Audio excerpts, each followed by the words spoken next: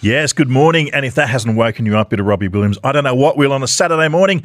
And it's time now for the Car News Roundup with my fellow motoring journalist, Imta Shangiato, partner at Motoring Middle East, and Noel Ebden. Good morning, gents. Morning. Hello. Well, we'll get to what you guys have been driving in a moment. But have you either of you guys had the chance to sample or have a look at the Ineos Grenadier yet? I have had a wonderful look at it when it came to Dubai, the Damas Motors, and had a quick peek around it. Very interesting vehicle, isn't it?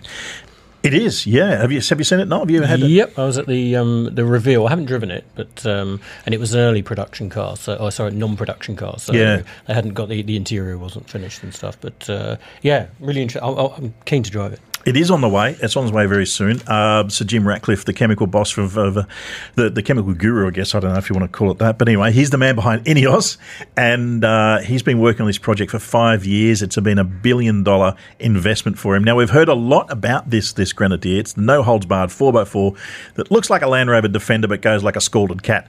And it's made for the serious off-roader with a ladder frame chassis. So we caught it with Sir Jim just during the week, and we asked, what's next for Ineos? Where does it go from here? What about future drivetrains, alternative fuels, electrification? Would Ineos consider maybe even a suburban EV? And this is what he had to say. We'll do the pickup truck, the long wheelbase, the station wagon, but with a small cutaway pickup at the back. I think the Grenadier is perfect for a hydrogen engine in time, but what we're also looking at quite carefully at the moment is a smaller version of the Grenadier electric.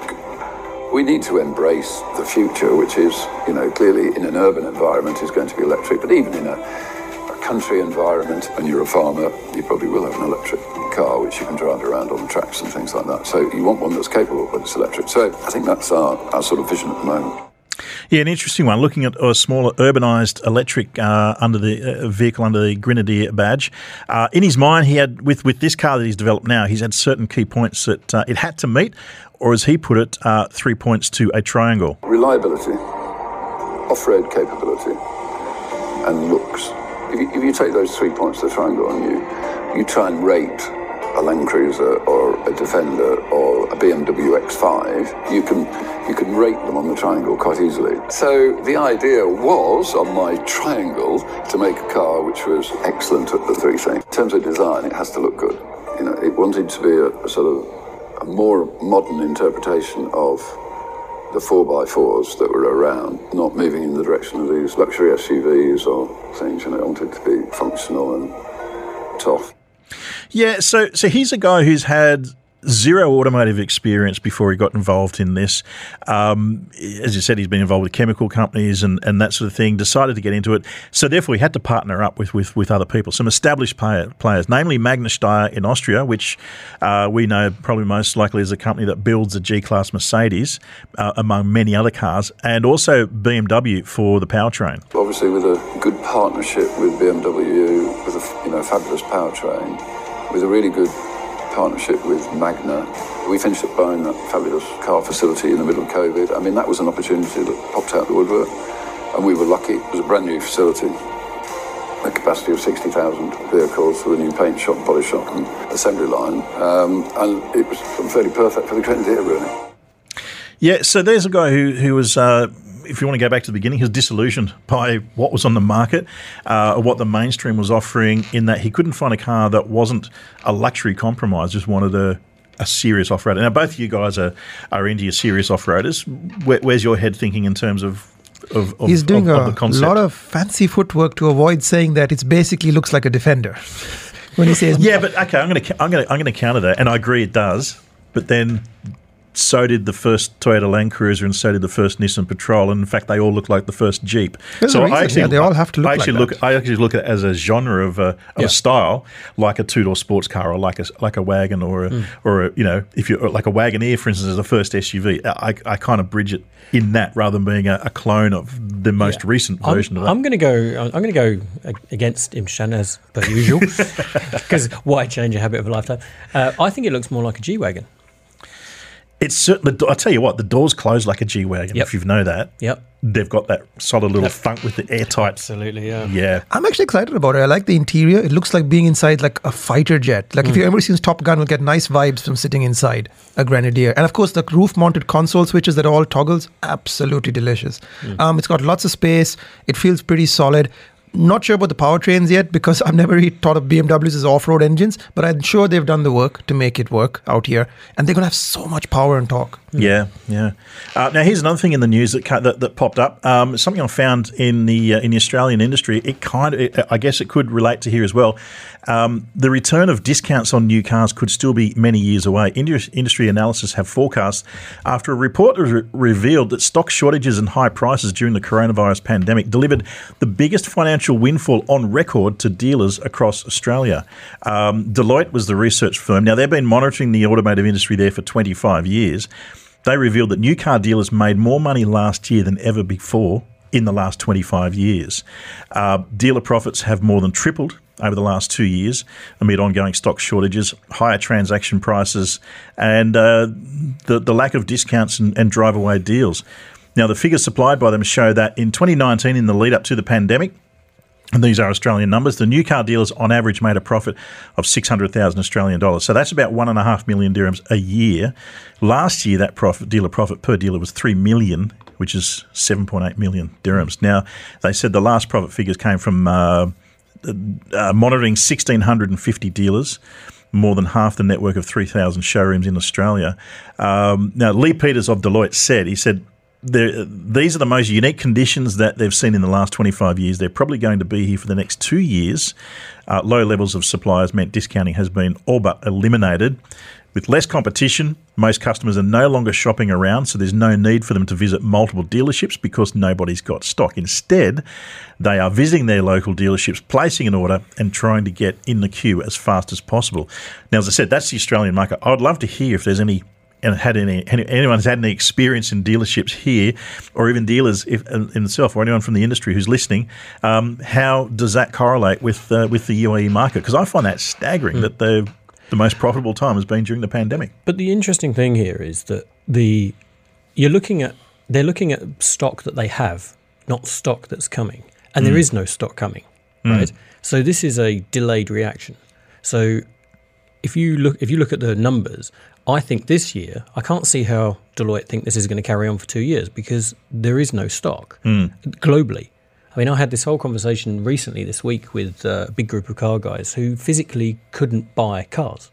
They'd been to dealers and been turned away. So how do you make your record figures if you've got no cars? You can't. Well, that's the thing, and that's what I'd love to know from this side of the fence, from people in this region. How it's how does per that unit correlate? profit, right? If you're not selling that many cars, you make sure that you make every drop of profit in every car. And I'm not accusing dealers of being profiteering, but I will say that they're certainly not unhappy with the current situation. But how long is it sustainable? Because the infrastructure of a dealership is built a certain way, to have a certain number of service bays occupied, to have a certain number of sales staff on the floor. If you're not moving the cars, how do you maintain that infrastructure? Yeah, absolutely. Well, if there are any dealers out there or even consumers who've experienced that. Another piece, Dubai Municipality have started digitally mapping our streets in preparation for the driverless car. Earlier, the RTA announced plans to roll out driverless taxis by next year. Silicon Oasis is the first location that's being mapped. The mapping project has been carried out by using Google Maps-styled vehicles that will soon cover other locations around Dubai as well. Now, Maitha Al-Noaimi is the Geographic Information Network Section Manager at Dubai Municipality, and she shared her details earlier this week on The Agenda. So we have all of these data available in our databases.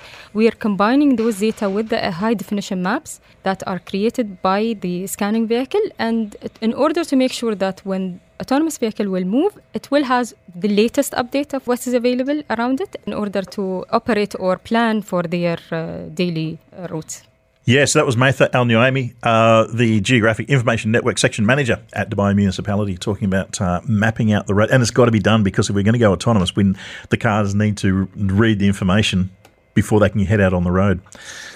Text message through, anonymous, might be a dealer, I'm not sure. It said, it is a similar situation in the Middle East. The automotive dealers in the Middle East during 2020 and 2021 have been the most profitable versus the last 10 years. But as you mentioned, Noel, running out of stock. Absolutely. So it's cashing in now and not thinking about too much further down the track, perhaps making hay while the sun shines, as they say. Yes, indeed. Yeah. Now, we've been driving cars this week. I've been driving. I've had a whole lot of fun driving the Ford Raptor, the new one. It's 387,000 dirhams, I think, thereabout. Absolutely outrageous fun. Imtishan, you own one, the first generation, so you understand where I'm coming from. It's intimidating. It's fun. It's just a whole lot. I've been a fan of the Raptor since the very first one. This latest version doesn't disappoint. The only thing I wish was it was, because now you can only get it as the 4-door. I wish it was the smaller version, just simply to get in the parking spots. I've got the 2.5 door, basically super cab as they call it, and that is the perfect size because it's the sports Raptor, if you can be believed. Yeah, but that's the problem. I've driven Gen 2 Raptors. I've loved all of them, but the big ones are big. And I drove a TRX recently. It's even bigger. Yeah, and they are a little bit of a struggle. Even in the desert, you think, okay, fine, that's great. In the desert, I got room, right? But when you have a big off-road truck flying over dunes, you need to be very careful and on your game. Absolutely. And it's a 3.5-litre EcoBoost twin-turbo V6. It's the same horsepower as the standard EcoBoost. So 450 horsepower, 681 newton-metres, 0 to 105.3 seconds. Massive 37-inch rim tyres on the 17-inch rims. I look at it as being as close to a Baja car that you can buy in the showroom that's available. Now, one of the things that goes against it, if you're looking at this style of vehicle, is this: it's built as an off-road sports car rather than being a carry-all vehicle, so a tradesman's vehicle. So the regular F-150 it has, they all have the live axle suspension, but the normal F-150 has the leaf spring. The Raptor has coil springs. So it's using the Fox Racing shock absorbers. They have adaptive electronic valving and rear coil springs instead of the leaf, which is great for the performance stuff in the sand. But what it does, though, is your towing capacity and your load carrying capacity. So to give you an example, the regular F-150 has a towing capacity of as much. Not all of them do it, but of as much as 6,350 kilos, huge amount, and it has a payload of 1,510 kilos, which is around about 450 more than the next nearest, which is the Silverado. But you compare that to the Raptor, and we're talking 640 kilo payload against 1,510. And 3,700 kilos as opposed to 6.3. I think you've got to put that into perspective, right? Because we're not in America where people are using these as workaday commercial vehicles. Out here, they're purely toys, putting bikes and stuff like that. But that's the point I'm making, is you're looking to buy a Raptor, don't buy it if you're thinking of, I can use this as a commercial vehicle to tow a horse float. In my Raptor, if you put any load in the back, it'll squat at the back. And the reason for that is because those shocks and springs are so soft. They have to be to do that kind of off-road work. They're not commercial vehicles. What's funny is that my Raptor's payload and towing capacity is almost identical to my 1996 Land Cruiser, which only has 4.5 litres versus 6.2. Brilliant. But that's just an idea of how things haven't changed. Yeah, I tell you, I mean, for my usage, I'm not towing stuff around. I just thought it was just amazing fun. And again, I look at it as like where we live right now. We live in the desert. It's a sports car. It's a sports car. It's the best fourth car you can have. Absolutely, and I just love it. I love it, except for when it comes to filling up at the gas tank, right at the petrol station right now. That's the only issue. Oh, you should try the V8 one then. Yeah, no, thank you. But I don't think anyone's enjoying that. But no, it's expensive. But speaking of petrol-powered cars, Imtishan, you've got a bit of a sad story with a nice car. Well, yes, the BMW M Division chief, for those of you who don't know, they're the ones who make the high-performance, tasty machinery, have said that the M2 is going to be the last petrol-powered M vehicle. And after this, they're going electric or definitely hybrid future, but I would almost certainly guess electric. And that's really sad, isn't it? Because we've had so many great M cars over the years, M3, M5, M all of them. If I could, I'd have a minute's silence, but this is radio, so we can't. It's sad. We look at the M1, glorious car, then obviously the ones that come, the M5s, the M3s, and now it's, to me, M stands for marketing. Yeah, it's kind of what happened. I mean, years ago, I was sitting for dinner with a BMW board member, and he said that not all of our cars need to have 100% of the BMW brand values all the time. And in some ways, that makes sense. So you can basically translate that to mean you take an M badge, you put it on everything, it becomes an M-ish kind of car, just like how AMG design trim, and Lexus does similar things with their cars. And that's fine for adding a bit of chocolate sprinkle on your cars. But it confuses customers because they don't get experience what a real M car should be. So tell me about the M2 that you've got at the moment. Oh, I haven't driven the M2, but I tell you what, the M2 is brilliant. Yeah. I've driven all of them. They're great. I really want to drive the CS. It's probably the best M2 ever I've heard from people. And these cars are just so legendary. It's sad to see that you won't make them anymore. You won't get manual gearboxes. You won't get those howling straight sixes. Even with turbos, they managed to make an M car feel special. How we do that with electric cars, I don't know. No, for me, personally, the best BMW cars have made is I agree with you, the M2, and before that, the 1M. That is a stunning little car. 2 miles or 2 kilometers or 500 meters in a 1M, and you will rediscover the joy of driving. You absolutely will. How will you do that electric car? I think they'll find ways around it with technology and gadgets and gizmos, but it's a bit like buying a new laptop. Yeah. No, you've got some, talking about sports cars and performance vehicles, a controversial car that potentially saved the company, and looks like that might be the case. Absolutely, yeah. So Lambo have sold, would you get this number, 20,000 Uruses in 4 years, okay? And that's doubled their capacity from what they used to produce. Which is... Yeah. Exactly what they predicted, and it's done that. Yes. They've doubled the size. I remember when they launched the Urus, they doubled the size of the factory, and I'm going, really? And they're going, yep, this is what we want. Yep. And everyone said, who on earth wants a SUV Everybody. Lamborghini? Everybody said the same thing. And Lambo were right. And everyone else was wrong. And Ferrari will be the same when they do their car. Absolutely. And everyone's howling about all these companies doing this. But Porsche did it with the Cayenne. And and it worked. It's a needs must. Yeah, it's kept the company alive, and it'll be the same with Ferrari. And the Urus is really good. Yeah. I mean, I hate to say it, but I drove the Urus, and it is absolutely explosive on road. It just has all that drama and theatre of a proper Lamborghini. Does it have that drama when you're not going flat out? Maybe not so much, but when you're going hard, it does feel like a Lamborghini. Yeah, and it'll be the same with Ferrari. It'll be the saviour of Ferrari when they bring that SUV But do they need saving though? One of those profitable companies in motoring. They don't need saving. Yeah, I think so. But it will be. But yeah, interesting. So yeah, fantastic stuff. Now, Shan, talking about prices and various things. You've got information on the newest electric car vehicle that's arriving in the Middle East, Polestar, because they've now just announced their first dedicated retail outlet in the UAE, and it's all very cutting edge. It's as they call it, the store of the future. You've got prices on the new Polestar. Well, the Polestar 2 is coming to the UAE very, very quickly, and that is, of course, being launched by Al Futtaim Motors as part of their lineup. They've got their first retail outlet. It's extremely cutting-edge brand. It's basically, if you've seen a Polestar 2, it looks like a sort of electric Volvo, and that doesn't surprise anybody because they're owned by Geely, who also owns Volvo. And it's very close related to the Volvo XC40 Recharge. Which I drove. There really are obviously impressive. single and double motor versions. You're talking about 540 kilometers for the longest range on the long range single motor. There's, of course, a performance double motor, blah, blah, blah, which is sort of like a Tesla Model 3 analog. Prices are very aggressive for the single motor. Starts at 160,000 dirhams. Wow. That is going to get people interested because that's one of the issues with electric vehicles. They're so expensive. 100%. Yeah. And 160,000, it's a good-looking car. It's got a lot of rave reviews in Europe. It first went on sale. The first one went on sale in 2019, but it's only arrived here back in February, I think. And now that the store is open, and you say it was originally based on the Volvo, so it's a good-looking car.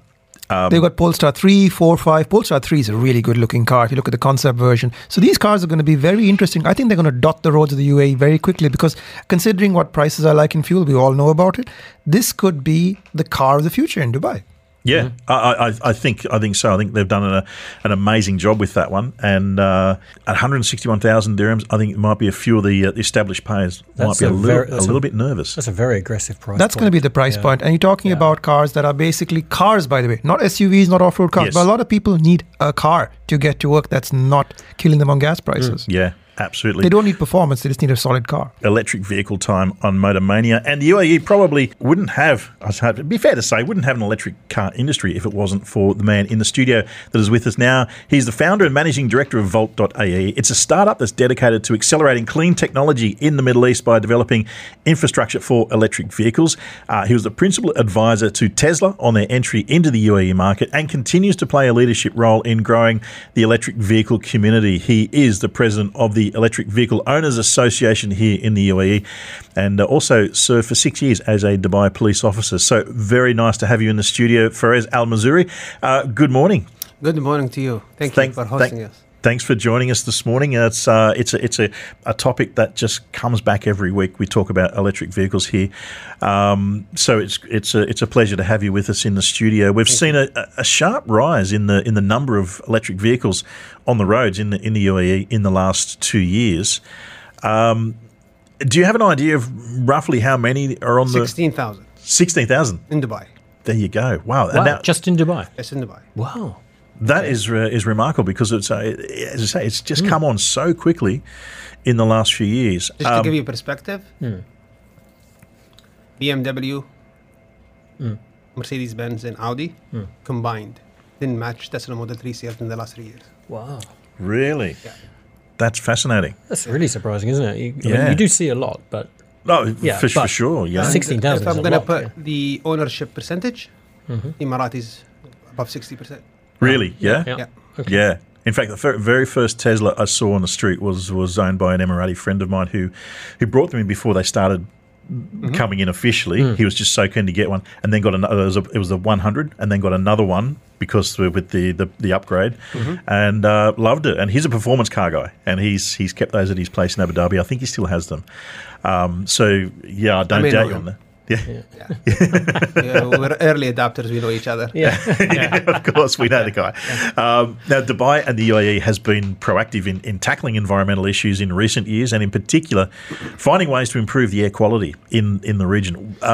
What sort of real-world impact can going electric have when it comes to transportation and improving the air that we breathe? I have to be honest, it's human behavior. Yeah, It goes down to that. I mean, transportation is just a vehicle that you use, and you don't feel the pollution impact on it. If you go down to, percentage-wise, it may not exceed 50% of the pollution. yeah, What you see. The pollution comes from, ACs running all the time, the factories in Jabal Ali, or, the power stations, airplanes, ships, all combined together. Though, the vehicle is the closest one to behavior, to change someone's behavior. It's the one you touch, I guess. isn't it? Exactly. Yeah. And that's the impact that you look at. If somebody switched to an electric vehicle, you will literally find out within a month or two he's looking at his electric bill yeah. and then checking out his lights. What sort of Yeah. impact does it have on electric bill? Obviously, with so much data now. Well, it depends. Is it Emirati or an expat? Let's assume all the use cases.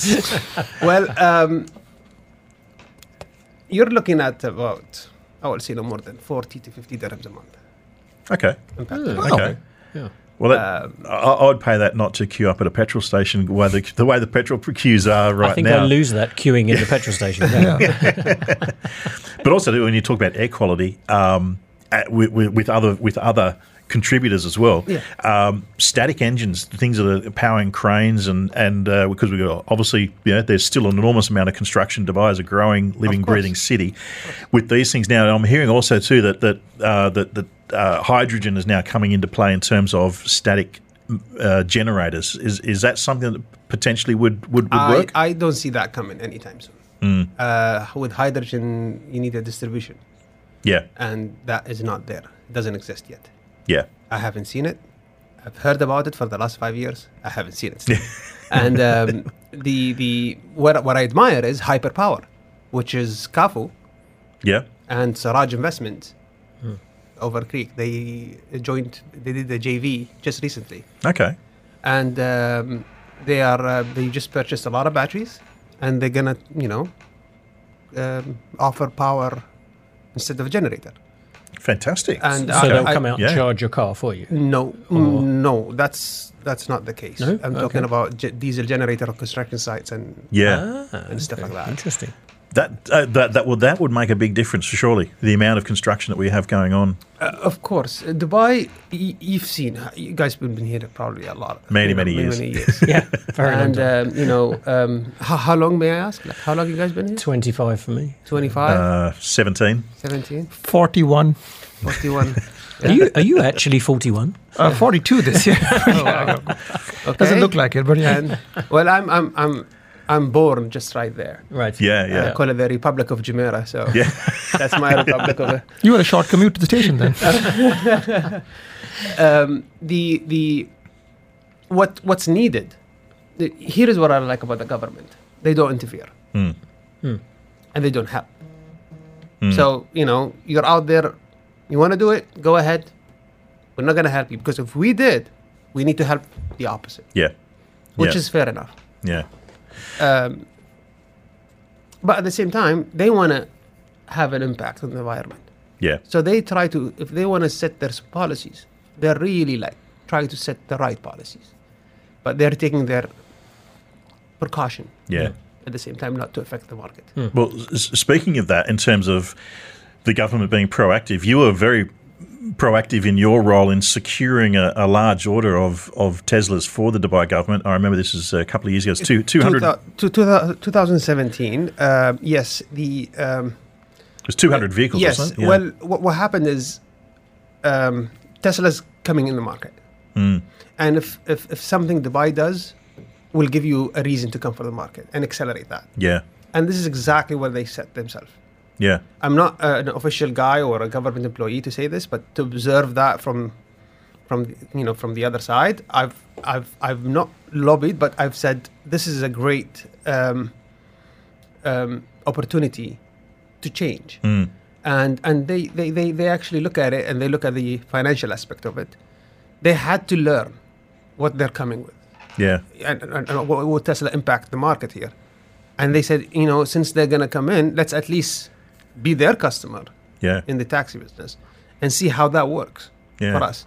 Don't look at it as a commercial aspect only, an environment impact only. Is there- But they're looking at it as a vision, Yeah. and always visions that create economy. Yeah. Is there because that was how many years ago? That was what, 3 years ago now? It was 2017. 2017. When So- they signed. It's February. Yeah. So with those vehicles coming up for renewal, is there another car manufacturer in the region that could replace 200 electric vehicles now? Yeah, I mean, Dubai is not like brand loyal to something. No, it's all about commercial. Would there be the volume from say a It doesn't BMW or an matter. Audi or It's whoever? all about the money.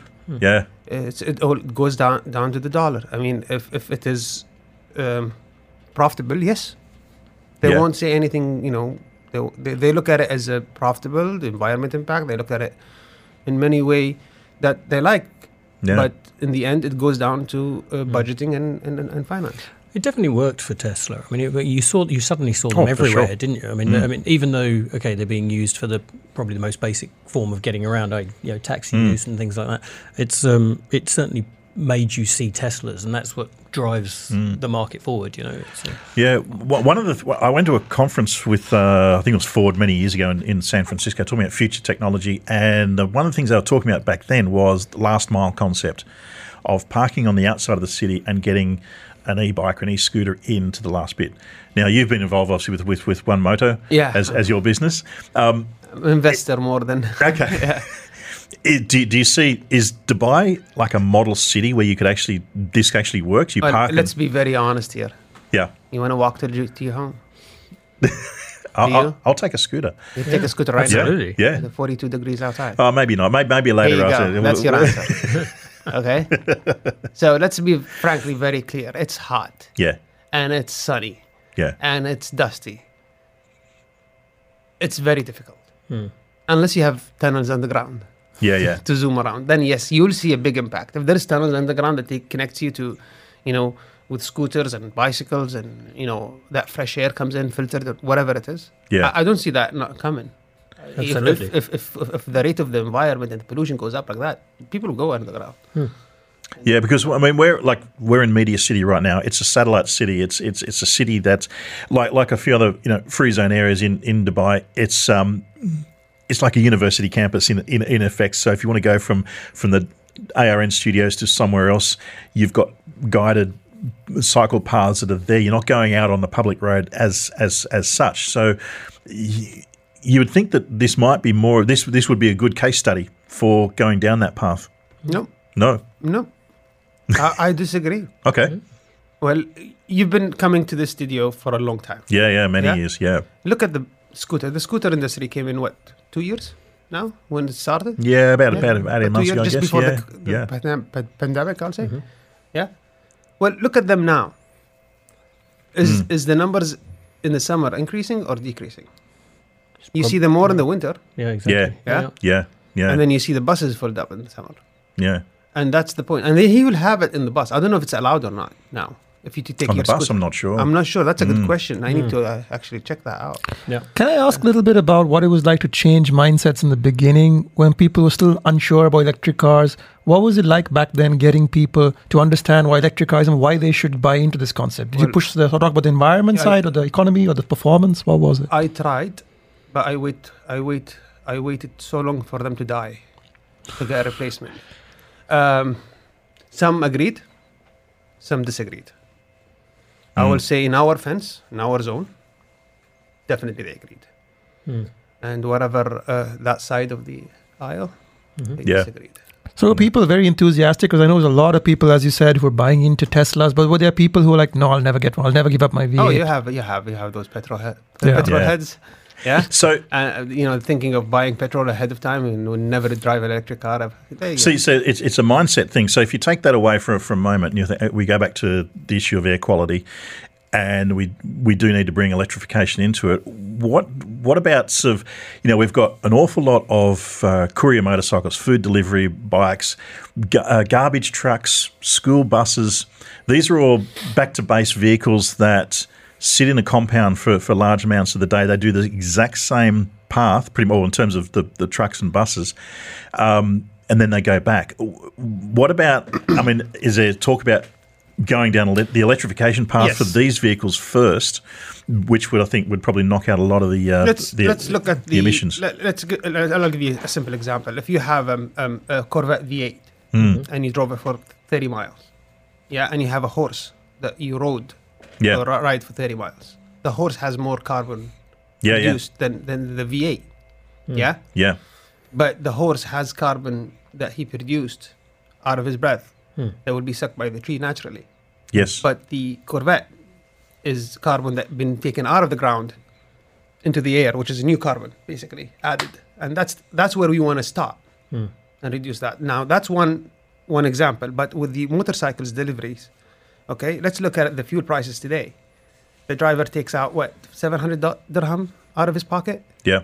Creates frustration within. Make him aggressive on the road to deliver more and make more. Yeah. And the cycle goes on and on if you go that path. Yeah. Okay, by electrifying, you're not only reducing the NOx carbon, which is the bad one, which is motorcycle, by the way, has X amount of folds over each cc compared to a vehicle where it has the catalyst than the catalyst of a motorcycle. But you will also put money back in his pocket. Yeah. Yeah. Which will make him relax a bit. Yeah. Yes, joined in the studio with Faraz Al-Murzuri, who is the founder of Volt.ae, and we're talking all things electric vehicles this morning. We've had a text in for you, Imtishan, that we were just talking about. Hello, can you please mention the name of the car you were just talking about that starts at 160K and the one that's like Volvo? It's like Volvo is owned by Volvo. It is the Polestar 2. Polestar 2. Just remember that, Polestar 2. Polestar 1 didn't actually come to this market. It was basically a hybrid electric version. It's stunningly beautiful. I don't think it actually came. They only made like 1,500 units worldwide. It was kind of a proof of concept to show that they could make a car, Polestar, and unbelievably successful in terms of what it achieved. But I don't think it's anywhere by common, something that you'll actually buy and use a lot. I was going to ask you, is there a 1? Must be. If there's a 2. There has to be. Yes. Surely. Yes. Everybody bought one and they're all keeping it locked away in the garage because it's a stunning thing. But it's not a car people are going to be using every day. The Polestar 2 is kind of the Beetle of electric cars. Oh, cool. Yes, yeah. Or should There be you go. anyway. There you go. But in this region, going back to Faraz, now your involvement with Tesla, how did that come about? Because that seems to be the car that sort of ignited, to use the pun, people's interest in electric vehicles. Well, it started in 2008 when I placed an order of the Roadster, and it was 1 out of 100 vehicles that was produced back in 2008.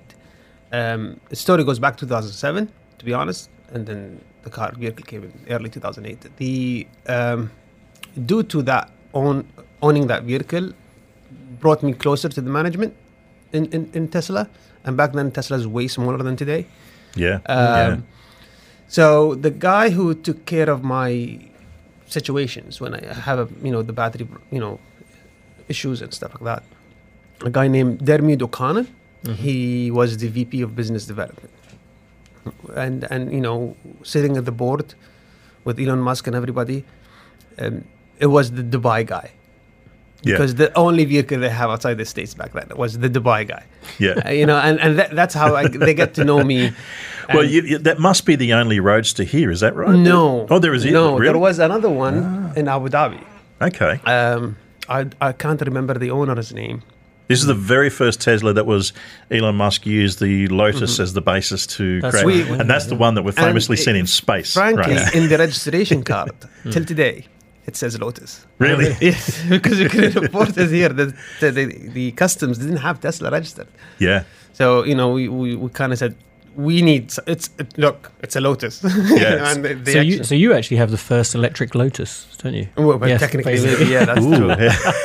Just to, yeah. But I have to say, They kept coming in to fly Yeah. and check and take the data out, which kept me closer with the technical team, who goes down to the factory drawing board, and I get to know, and I got more interested, in So their they were using conversation. you as a test bed. Well, maybe some sort of that. Yeah. I was happy to give them to get to know them better. Yeah. Then in 2015, I got an email from Dermot himself saying that Tesla would like to come to the region, and what can we do? And we would like to have a direct sales, no agent, basically, yeah. no Emirati agent. I was jumping on my seat when I saw that email. I was like, yeah, it's time.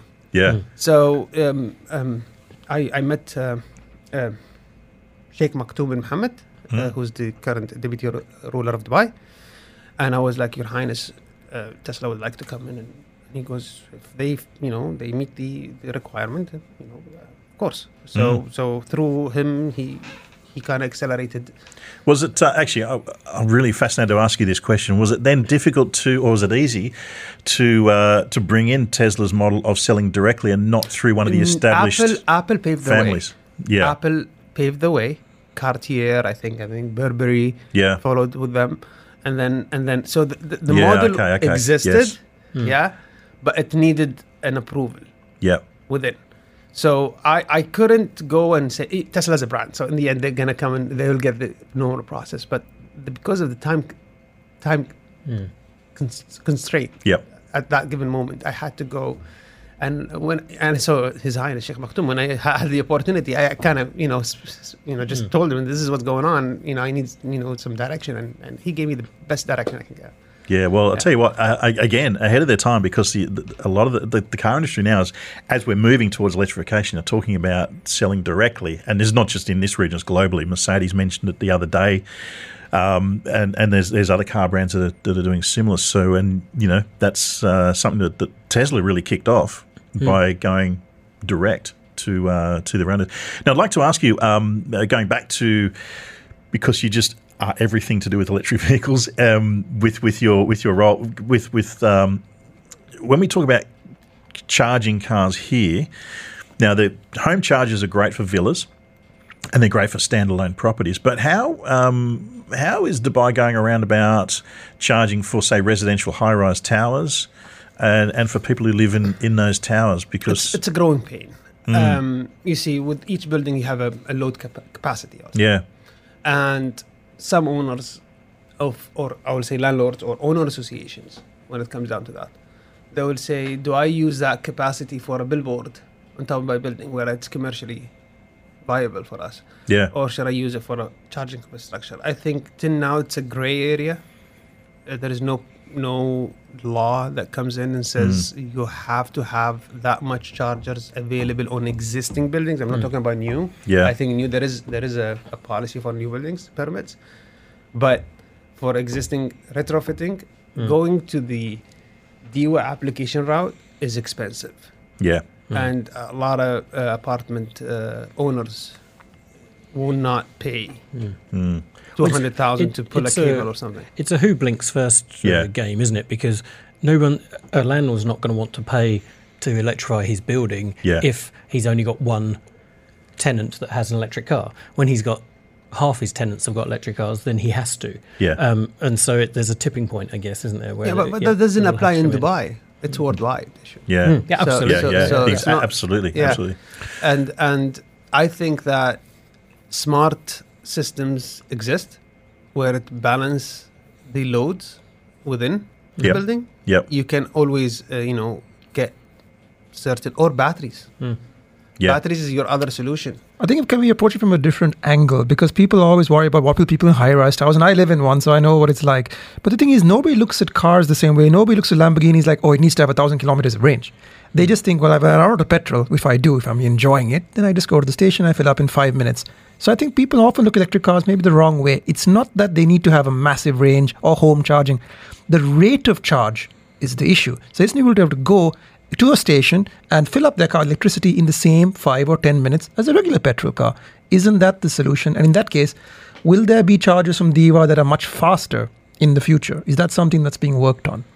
I believe DEWA will have faster chargers. They have to. You've got But like that solves the problem, doesn't it? Ionity in Europe, those sort of fast charging. They exist. I mean, I have a Taycan and I can go to the showroom now on Sheikh Zayed Road. I can have a 180 kilowatt charger plugged in there. So how long does that take versus filling at home, for example? I mean, at home it's 11 kilowatt. Do I need the? So in terms 100? of time, what does that break down to? It doesn't matter. I'm sleeping. Oh, fair Yeah. enough. and that's the thing. Yeah. We are charging at home. You've got or in the office. Yeah. We're all sitting here now. We've been on air for nearly 2 hours. That's going to get me home and get me around until I can plug it in tonight, perhaps. You've just answered the question from a listener, Rob, who's asked Feroz, what car do you drive? So you've got a Taycan, yeah? I do actually. I've been a lot of Teslas went through. Yeah. But I wanted to change. So when the Taycan came out, Is it a Taycan Turbo? it's a Turbo S. Where is the turbo? It's a Turbo S. But where is the turbo in your turbocharged car? It's the name is one of those things that always it's a good surprises. question. You need to ask Porsche for that. I will. But I've got to say, that is from my own experience of what I've driven in terms of electric vehicles, this stand out by a long way, the best electric vehicle I've driven, Taycan. I have to say this. Tesla is brains. Yeah, And it's growing muscles now. yeah. Haven't driven Tesla yet, so there's my Porsche caveat. is pure muscle. Yeah, It doesn't have the brains. Put it this way. It doesn't have the smart features of Tesla and all that stuff. I live in Motor City. I have a house there. Yep. And I don't know if you're in Motor City. You know the bank Yeah. that you could come in? yep. I was No. doing one. I won't do that. I was doing Speak 95 what you were kilometer an hour. Okay. I caught that early. This was at the Autodrome, correct? Yeah, at yes, the yes, Autodrome, yeah. yes. And a bicycle came out. Mm. And if I had a Tesla at that given moment, I probably could have had a crash.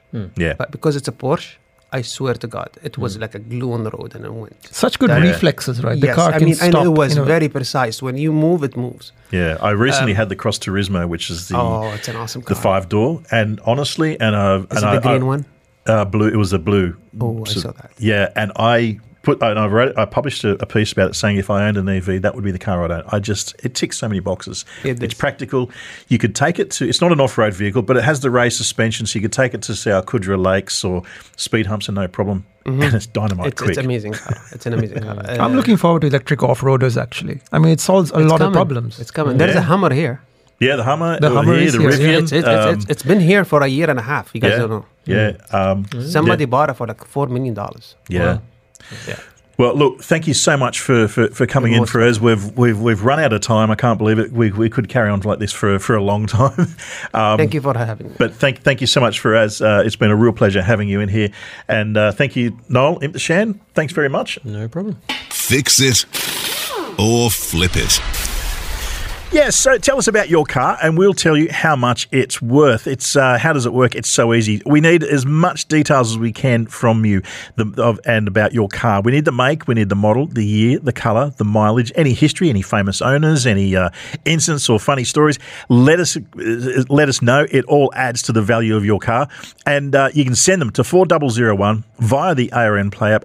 But of course, I am doing it with the assistance of valuation guru Matthew Davison, who is the head of Algo Driven. Good morning, Matthew. Good morning. How are you? Good. Very good, very good. I was just chasing the phone lines around to find where you were on the board. Well, it's been another Saturday morning, Matthew. We're about to do all this again. How have you been? We're going to have a guy in later on talking about electric vehicles. Now I know, and this is Faraz Al-Mazroui. He's the founding and managing director of Volt. And they developed an EV infrastructure. So I'm sure you'll be, as a Tesla owner, you'll be interested to hear about what he might have to say. I think, I always listen to the second half of the show anyway, but I think I'm clearing my diary for the second half of today's show because I think this is going to be a fantastic interview.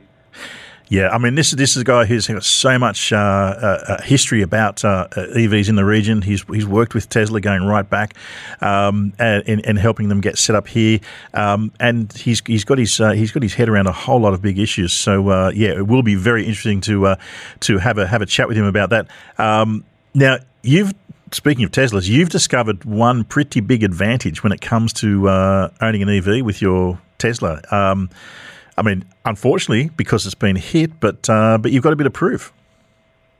Yeah, I mean, reason 27 for owning a Tesla. So this week I was parked just in public parking in JLT, and my car was hit stationary. Somebody had reversed into it and actually, unfortunately, driven off. I didn't realize I had the damage because I entered the car from the front until I got to the Mall of the Emirates and actually plugged my car in for charging.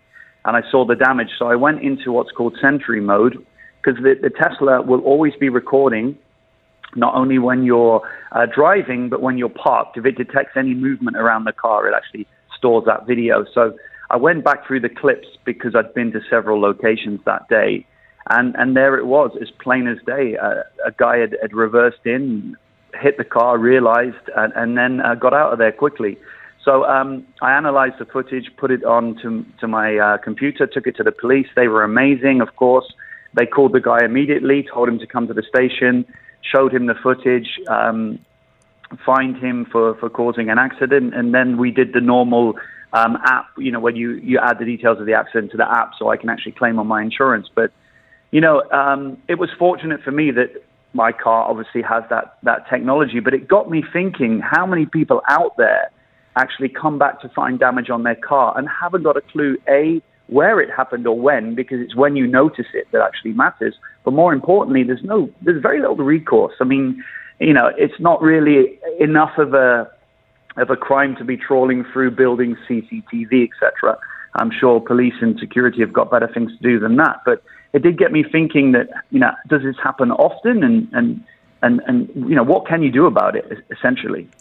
Yeah, so with your Tesla, so it monitors the car 360 degrees, and is that 24/7 that the camera is running? Is that correct? So you have, when you're driving out on the highway, it's recording all the time, 360 all around you. That's just recording permanently. But when you park, you have the option to turn on what's called Sentry mode.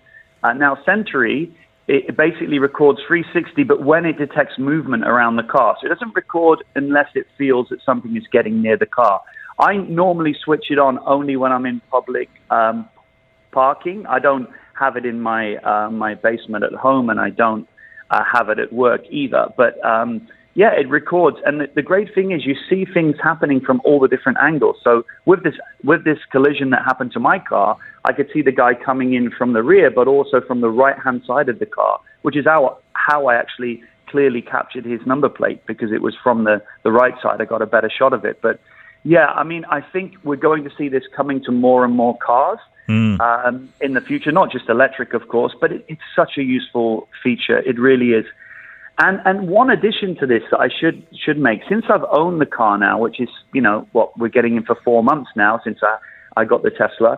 One thing I love about the fact it records is you feel more confident on the road. You kind of know that if anybody does something silly and hits you, you've got proof. And that was always something in the past that concerned me, that I felt that, would I be arguing a kind of someone's word against my word, where with the car always recording, I kind of feel like I've got somebody watching my back. Yeah, so, I mean, it makes it a pretty clear case then if it's recording and it's got the registration of the car. So I guess that made it a pretty easy job for you then when you headed down to the police station.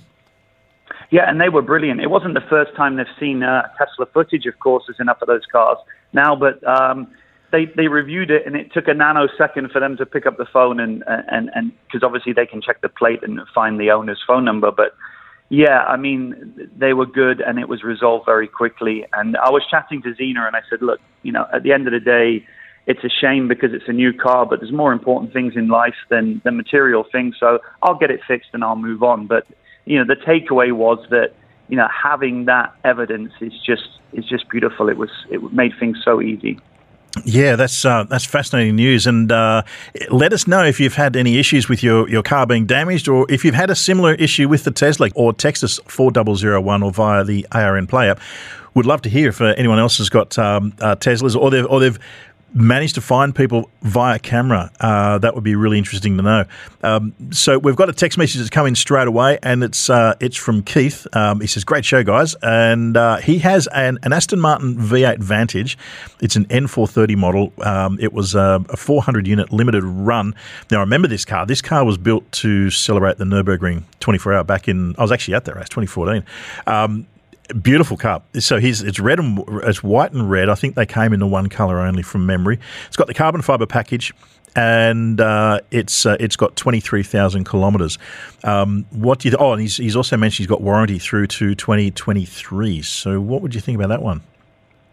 Well, the warranty, as we always say on the show, I mean that's always should be your headline, and something that you should speak to immediately when somebody calls, because that's peace of mind immediately for a buyer. They don't have to think. I mean, this car, super rare, and pricing it will be reflective of that. I'd probably put this out on the market, particularly with those kilometers, early 400s, something like 425, something like that.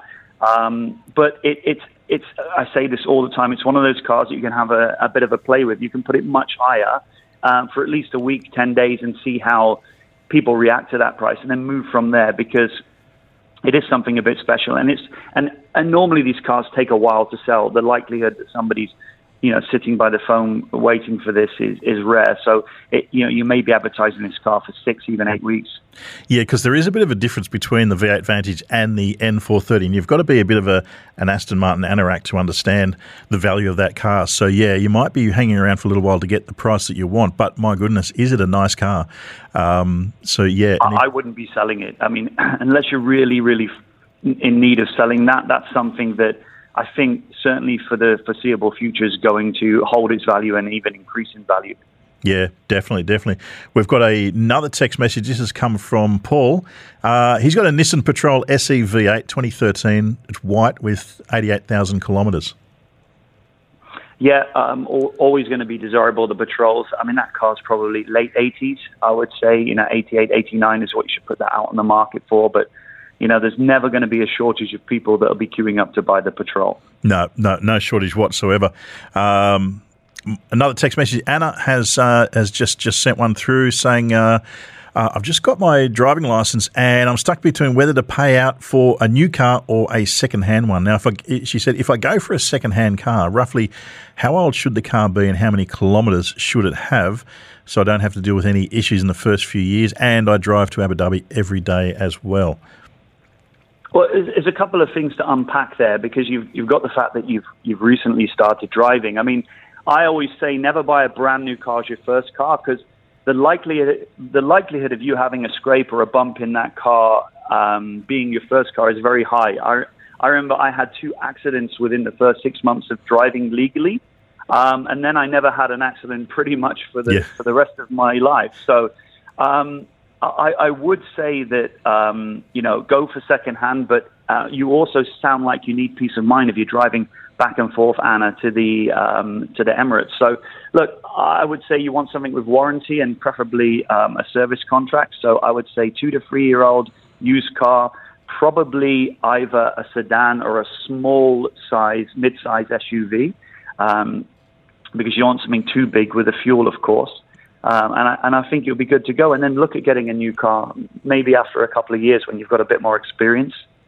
Yeah, exactly. And, normally you would say, look, in this kind of situation anyway, normally you would say, look, let someone else take the hit on a brand new car and then, get one that's still under warranty near new, but someone's taking the depreciation. Now you can double down on that because, there's buying a new car, as anyone who's shopping for a new car knows right now, very expensive. And we're going to touch on that in the second hour as well, because there are no discounts out there happening. So, yeah, even more so, get a near new car and then go from there and see how that goes. Yeah, brilliant advice, yeah. Fix it or flip it. Yeah, tell us about your car. We'll tell you how much it's worth. It's that easy. Give us as many details as you possibly have. The make, the model, the year, the colour, the mileage, previous owners, any history in the UAE, privately imported, dealer bought, anything you've got. It all helps to the story, and we can give you a very accurate reply on that one. Send it to 4001 or via the ARN Play app. And Valuation Guru Matthew Davison will do his best to get those through to you. Now, we're going straight to the lines now, and we've got Paul on the phone. Paul, you've got a Jeep Wrangler, I believe. Yes, that's right. 2013 Jeep Wrangler, two-door, manual, with 140,000 kilometres, full agency maintained. So it's my second car. So do you recommend to sell it? And if I do, what options have I got in manual? Yeah, there is a market for the Jeeps at the moment, and manual. Yeah, for a Jeep, being a manual and auto, I don't think has too much of an impact on it. Matthew, what are your thoughts on the 2013 Jeep Wrangler? Yeah, morning. I think a lot of people that go into the desert that are really serious about going into the desert need a manual, because you need to keep that car in the low gears, preferably just keep it in the first gear to get over the dunes. And I prefer a manual in the desert, so I don't think that's a big deal in terms of selling the car. I think the thing to look at is now we're going into the summer, and certainly the demand for off-roading is tapering. I think the value of that is around 55,000 in the market right now. If you wanted to sort of have a little bit of time, I think the ideal time to sell it would be early October, as people start to see the weather cooling and start thinking about going back out off-roading. But if you did sell it right now, I think you're looking at mid-50s, 55. Okay, yeah, it's what I expected. But if I do, there's nothing wrong with it. I mean, it's in perfectly good maintained condition. But if I do sell it, what options? I was looking at a Patrol Safari and things like that. But there's not a lot with alternatives out in the market. Yeah, it depends on your budget, I suppose, because you can go all the way. A lot of people are getting out of Wranglers now for the new Bronco, although they're expensive and very difficult to get hold of. But actually, a friend of mine just swapped out for a Safari, the 4.8, and I think this is a capable vehicle and looks pretty cool as well. So I think that's probably a good option for you if you are coming away from Wranglers. Okay, yeah, and that's what I figured. I had a Safari back in early 2000s, so I know them quite well. Yeah. Brilliant. Thanks very much, Paul, and good luck with that one. Now, going off the back of that, when Paul's just talking about a manual, we've got Hamza who's texted in, and I guess Hamza was referring to the Aston Martin, perhaps that we were talking about earlier. Matthew, he said that the manual cars in the UAE are only for car enthusiasts, and they don't hold their value. A lot of truth in that, you'd have to say. Yeah, I mean, it's quite an amazing statistic that they say only 1 in 10 people here can properly drive a manual. So if that is the case, then you're restricting your market down to 10%. However, it really does depend on the car. Because if you look at, say, a Focus ST, they only come in manual. But a lot of Europeans that are moving over here, they gravitate to them because it's a car that they probably couldn't have in Europe because of the cost of insurance. And we just spoke about Wranglers, of course, and there's certain cars that fit that criteria. But a regular car, that's got a manual gearbox, I would say not only will it affect the value, but it will also affect the chance of you selling it quite easily. Yeah, it is a car. It is one for the enthusiasts. You've got to bide your time. But as you say, and we're just talking with Paul there, the Jeep Wrangler is one of the exceptions. In fact, they've only just recently gone to full automatic with the Wranglers, the car that we reviewed last time on Motormania. So there's lots of those that are still manual out in the desert. People still like them as the manuals in the desert because you've got more control in the sand and that sort of thing. But it's changing. It's changing very quickly, as you'd imagine. Yeah, and I agree. It's each year that goes on, that situation is changing massively, and I think maybe in 10 years' time, seeing a manual will be pretty rare. Yeah, and we're going to go straight to the lines there again. We got Umpathi. You have a Ford Edge 2014 model, I believe. Yes. Yeah, good morning. So you're looking to sell the car. Tell us a little bit about your Ford Edge. I bought it new it's a 2014 model, but I got it in 2015. I've changed one set of tires. So far, no issues. But last service, they said there is some clutch issue, which costed me around 3,000. Mileage is around 85,000. So I just want to have an idea whether to keep it or flip it. Okay, so you had the clutch replaced then, and that work has been done. That's done, and after the clutch work, I feel the car is good. Yeah, I think Matthew, these are one of the cars where in this climate right now, you'll be able to sell it this afternoon, surely. Not far off. Morning. What trim is it? Is it the SE, SEL, Limited? Is SEL. Okay, so that's a nice trim as well. Just sits under the Limited. I think with those type of kilometers, you'd be looking around 40,000. I'd probably put it online for 39,000, and then look for close offers to that. But again, when maybe not so much in the advert, but when people come and see the car, just explain how you've looked after it and you've also had that clutch issue resolved. But yeah, as Damien said, this will move pretty quickly in the market right now. But one question, like how long I can keep it in case if I don't want to sell it now? And what will be the ideal time to sell it? Well, you're already into an 8-year-old car, and the kilometers are starting to creep up. I think the fact that you've just spent some money on the car and it's running well, you can enjoy that certainly for the next 6 to 9 months. But maybe an ideal opportunity will be to maybe sell it before next summer. So get some use out of this money that you've spent.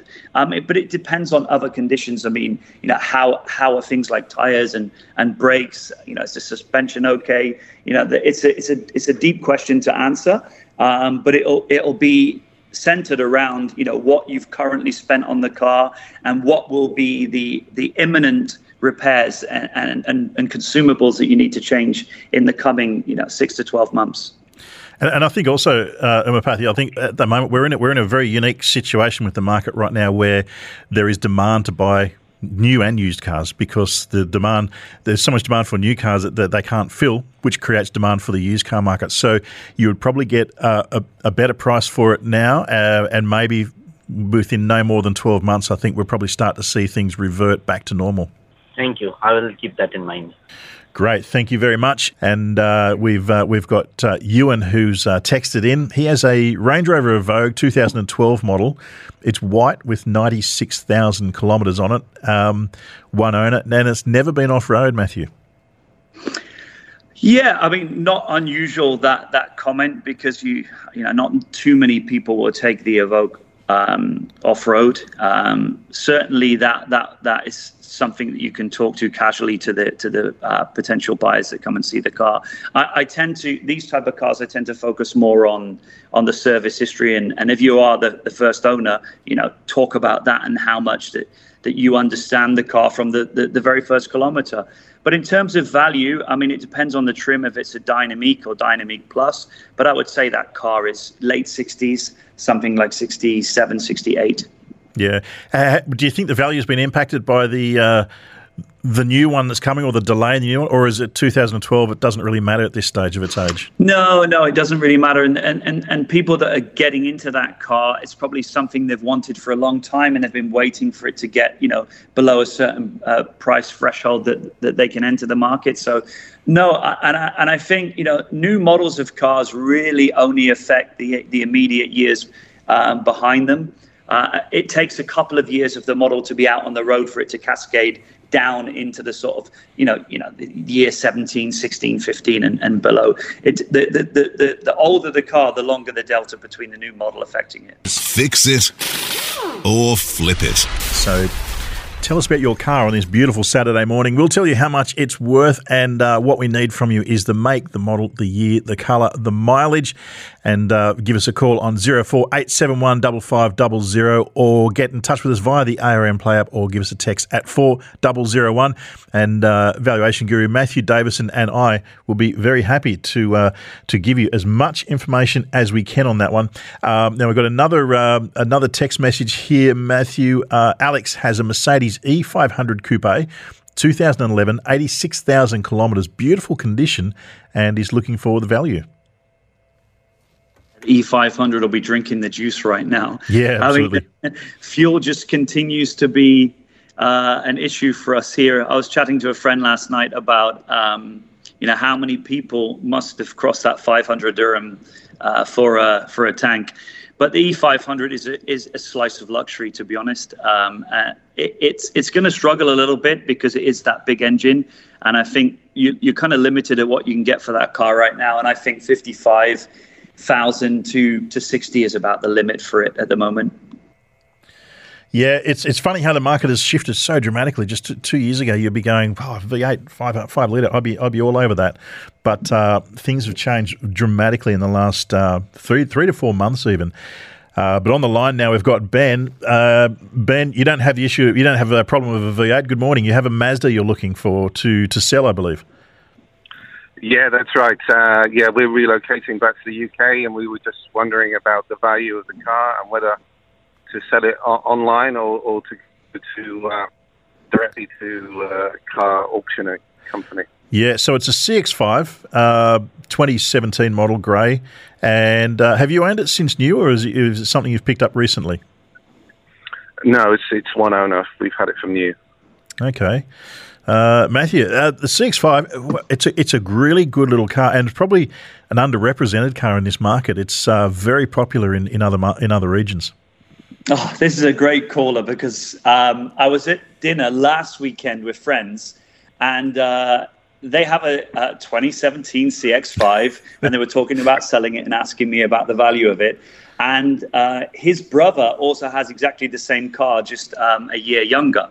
And I said to them, and this is what I'm going to say to you, this is one of the most saleable cars at the moment. Don't go to any cash buying services or dealers or anybody with this car, because you will put this car online and it will sell so fast. The CX-5s and the CX-9s are moving so quickly at the moment.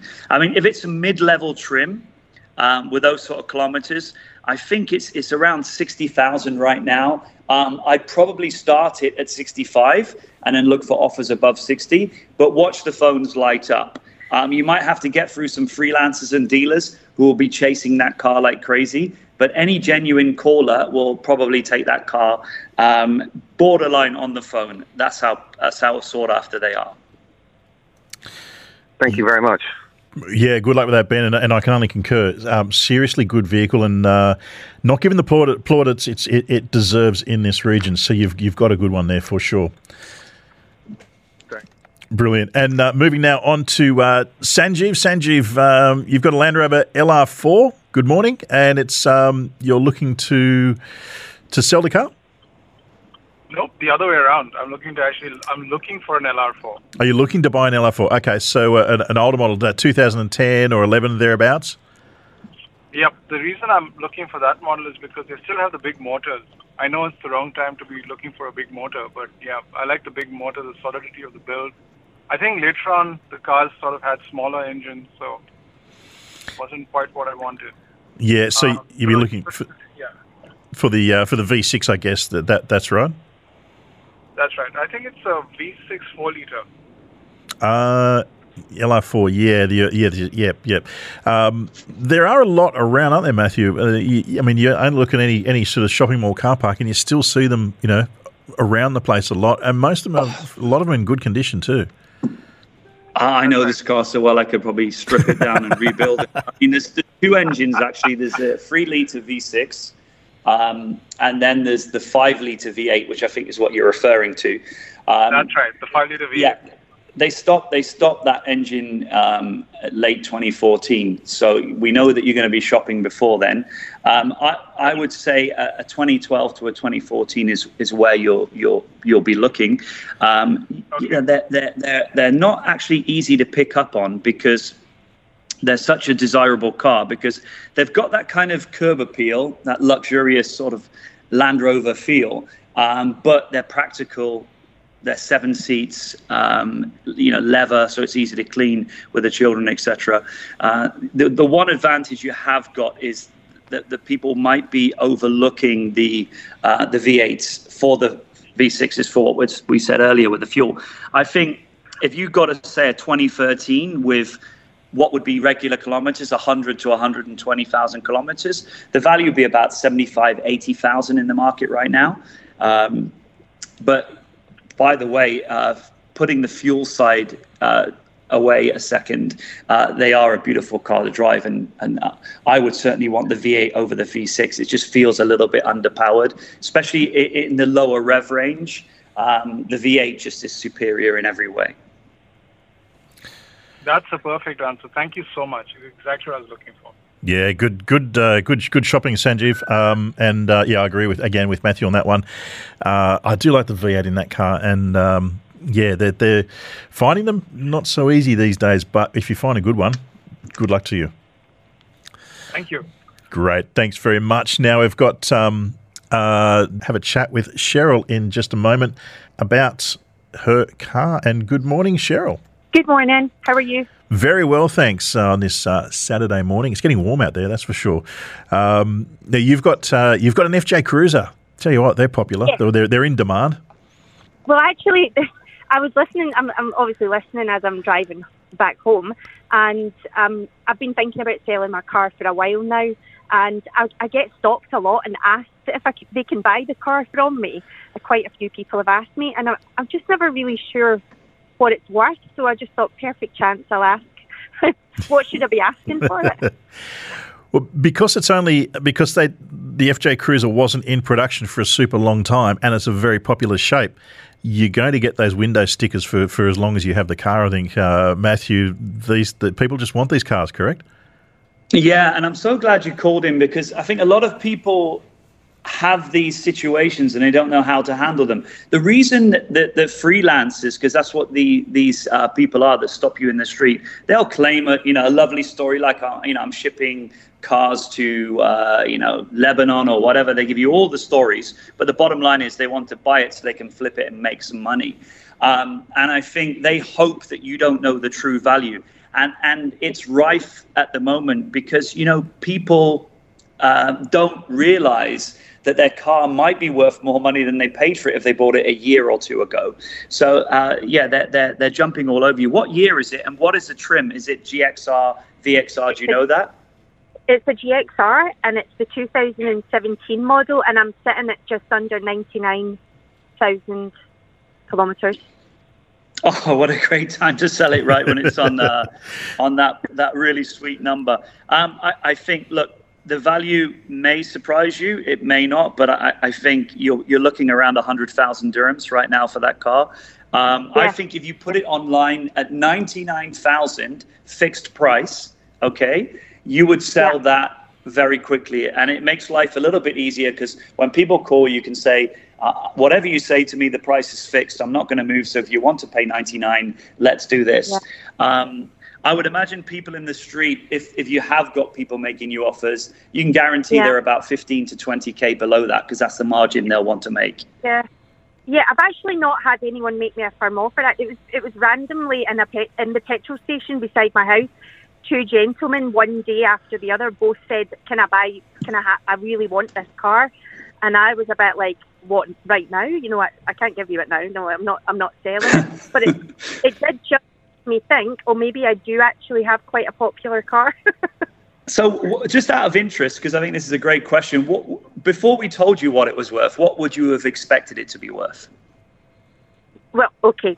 I would do my research, but let me pretend to be really dumb for a minute. I looked at how much I owe to the bank for the car and thought, well, if I back what I owe, then that's going to be good. But that, if you're saying 100, I'd potentially make the same back again, you know. So I think I paid about 110 for it in 2019. So if I made 100 on that would be that's right. Not too bad.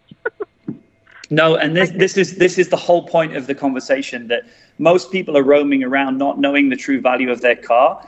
And also, as long as you're not under pressure that you need to sell it within a few days, you can sit through those calls that offer you the silly offers to get to the people that are serious. But that car, all day long, will sell for 99,000, and it wouldn't be a bad time to get out of it as well. I mean, you're looking at nearly 3 years, a depreciation of 10%. Not bad. Yeah, no, not bad at all. And I mean, the intention is always to sell it before I leave. I intend to leave next year. But if you're saying that, I mean, I guess my next question is, could that price go down rapidly, or would this be like, if I tried to sell next May as I'm getting ready to leave, could it have dropped in price dramatically? No, I would hold it till next May, because let's say even if it depreciated another 10,000, which is, I believe, the maximum it would be. You couldn't rent something, buy anything. You couldn't get transport for a year for that low amount of money. So hang on to it till next May. I don't think it's going to depreciate massively. You'll probably be talking to me and I'll be saying, put it on for 95 to take offers above 90, because it's a very desirable car. Yep. Well, I'm going to go to the 2 phone numbers of the other guys, and I might just play them off each other. Not bad. You're in the box seat, that's for sure, Cheryl. So, all the best with that one. Thank you so much. No problem. Going straight now to Jennifer. Good morning, Jennifer. You have got an Audi Q5 2-litre, a silver one that you bought in 2013, and you're still the first owner. Is that correct? Yeah. Good morning. Yeah, that's correct. Yeah, I am the first owner of the car.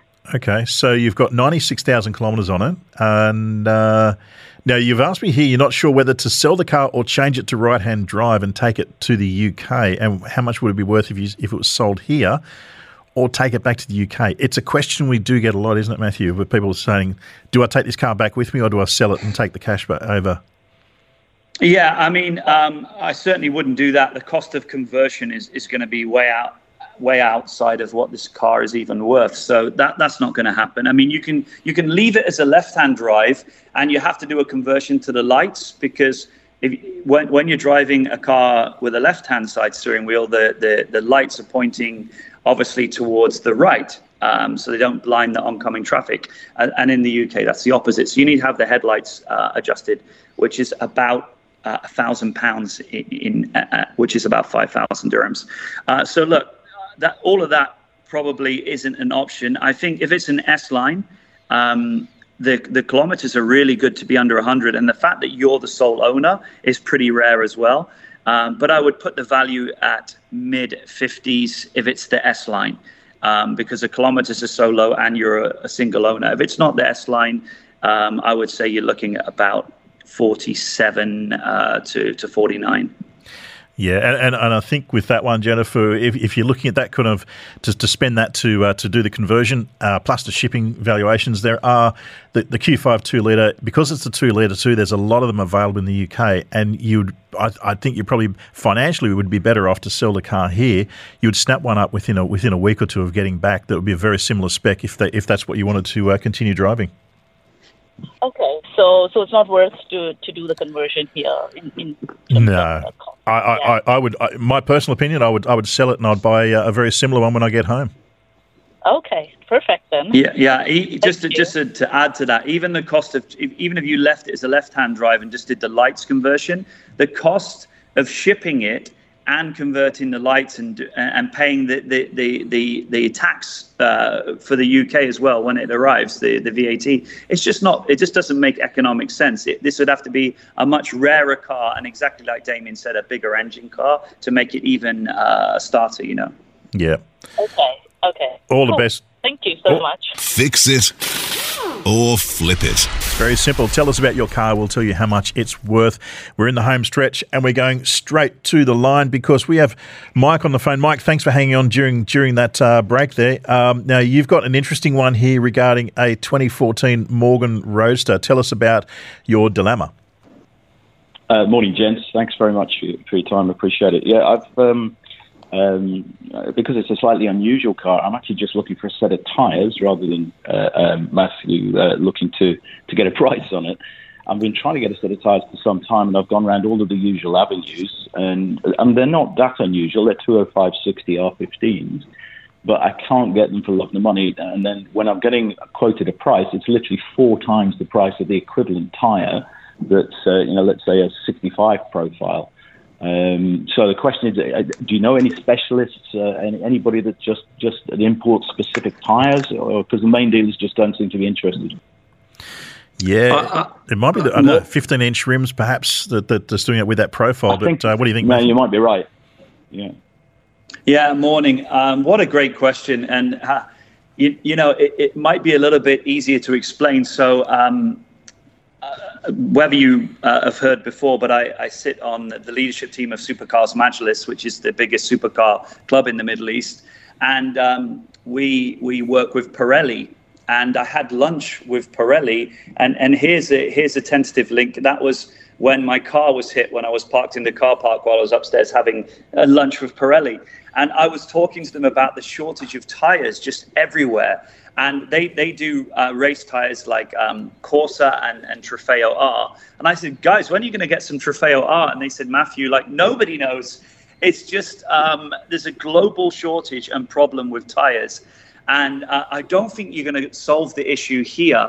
I think it might be a painful process of getting online and looking for people that have those tyres or businesses that have those tyres globally and actually shipping them in, because although you may think the cost of shipping them in is expensive, the cost of the tyre might not be where it's located, and it might balance itself out. But I've got friends at the moment that are shipping tyres in from all over the world for various different sports cars and hypercars because they just can't get them here. So unfortunately, it's going to hurt you in the pocket, and realistically, you're going to have to bring it in from abroad. Yeah, unfortunately, that's what I thought would be the case. Yeah, it might be a case of speaking to the Morgan Club and the guys that perhaps in the UK or elsewhere, because it's such a specific thing, and on top of that, the issues we've got here with supply, that might be the way that you've probably already thought of that you wanted to try and avoid. Might be the only way out of it. Yes, yeah, spot on. I mean, I know I can get them in the UK, for example, but then, as you say, then it's at the moment I'm getting quotes that are equating to 4 times the price of the tyre. But if that's the only way, I love the car. It's a brilliant car, so it's not the worst crime in the world if that's the way I have to go. Well, all the best with that one. And look at the bright side. When you do get them fitted, the weather should be nice and you can take it out for a run. Exactly. Thanks, gents. Appreciate it. Thanks very much, Mike. We're going straight now to Karim. Now, Karim, good morning. You've got a very popular car for this region. We talk about this one nearly every show. It is the Prado 2015. Tell us more about this one. Yes, hi, good morning. Thank you for bringing me in. So I have a Prado 2015 VXR. I'm a second owner. It's like doing 157,000 kilometers. So I took it to the dealership after I bought it a couple of times. So I would like to know the range of price for this car. Matthew, where do you begin? A white Prado 4-litre. Name a figure. Yeah, we talk about these a lot. I mean, the VXR, the 4-litre V6 is the absolute one. Another car that the kilometers don't matter. Actually, 150,000 kilometers is actually perfectly normal for a Prado. But you're knocking on the door still of 100,000 for that car. And again, another one that's going to sell very quickly, and they just depreciate at such a low rate. I mean, I keep seeing 2009, 2010 Prado selling for 45, 50K, and I'm just thinking, do these things ever lose money? Yeah, you will get your money back. That is for sure, and you'll be in a similar situation to our previous caller about getting people leaving notes on windscreens. I'm sure you've had a few of those offers for the car. But there's no specific number or figure we're talking about. Yeah, well, your car's value is around 100,000 currently in the market. That's what we're saying. Okay, great. I have another one, if you don't mind. Sure. So I have also a Q50 Infinity 2.0 liter basic Daimler engine, full history in the dealership. I'm the first owner, 0 accidents. So what's the range for that one? Very quickly, Matthew. What's the year? I'm sorry? What is the year? How old is it? 2015. Oh, 2015. So look, the Q50 again is a car that got that reliability from Nissan, of course. But I think with those kilometers, again, you're probably looking, I would say, late 40s, 48 to 50 for that car. Super. Brilliant. Well, I hope that that one helps. Now we've got a text message here from AJ, and this is an interesting one for you, Matthew. Hi, I think he was on the line earlier, but we've got the details here. Hi, chaps. I have a 1967 Toyota FJ45. Interested to know what it's worth. 4-speed gearbox, but here's the kicker: it's got a 6-cylinder Lexus motor and in great condition. Where would you begin? I know it sounds crazy. I know so much about these cars because a friend of mine keeps asking me to set up a business importing these cars in, and he keeps saying, look, I want to bring these cars in. They're so classic. We can set up a cafe where you can drink coffee and watch them being modified and stuff. So I've definitely got somebody that would buy this. And that's genuine if you want to reach out, off air. I've got an insanely passionate friend about these, but you won't find many of them here. There's a website in the States called Bring a Trailer, and we're often on that. I lose many hours a day looking at that. I shouldn't. Yeah, I shouldn't either. But I'm all day long looking. And a 67 with that type of power unit.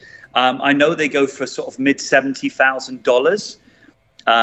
That's what they're selling for over in the States. So I suppose if you took that value, added on a little bit of import duty, you're already well up into several 100,000 dirhams.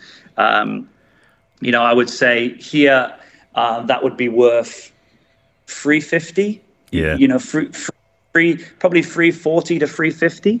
But and that's based on it being in fantastic condition, of course. But this is a business opportunity. If I had more time, I would definitely be involved in that. Yeah, it's for sure. It's a desirable one, and same. I get a lot of people saying same thing. Let's do something like this. So yeah, there'll be no shortage of people who'd want that one. Right, let's get into the speed quote. And we're going to get stuck into this one straight away. You ready? Let's go. All right, here we go.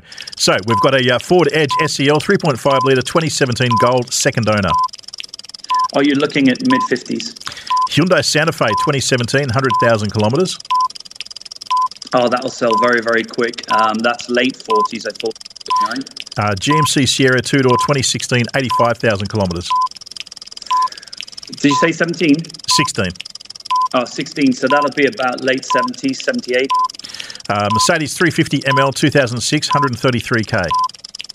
Oh, that'll be too much pain. That'll be about 18, 19,000. Jeep Grand Cherokee Limited Maroon 2017, 135K. Around 90,000 in the market. The old favourite, Pajero 2015, 3.5 litre, 118,000. Crazy, but it'll still do 50,000. Another Pajero 3.8 Signature 2020, 5,000 kilometres, 3 months old, white, black roof. Oh, top of the line, 85, maybe even 90. Ooh, There you go. That is. I got 7 fingers pointing at me from Arnold through the booth. So you've got 7 there. Amazing. That Pajero, that 2020, the 3.8, that will fly. That will sell so quickly. Absolutely. It'll do wonders. Look, thank you so much again. What's your plans for the rest of the weekend? You're getting the Tesla repaired, or are you going to go out for one last blast in a nice car before it gets way too hot? I've got some errands to run, but then I'm probably going to just enjoy Azerbaijan, the Baku Grand Prix. I was there myself in 2018, so I've got fond memories of that. That was when the Red Bulls actually crashed right in front of my eyes at the start-finish line. So, yeah, I'm going to bed down and watch the Grand Prix and just run some errands this weekend. Yeah, it's going to be a great one. A lot of UAE personnel working there as marshals and everything else. So a big cheerio to those guys and a big thanks. Thank you so much, Matthew, and we'll see you in 2 weeks' time. Take care.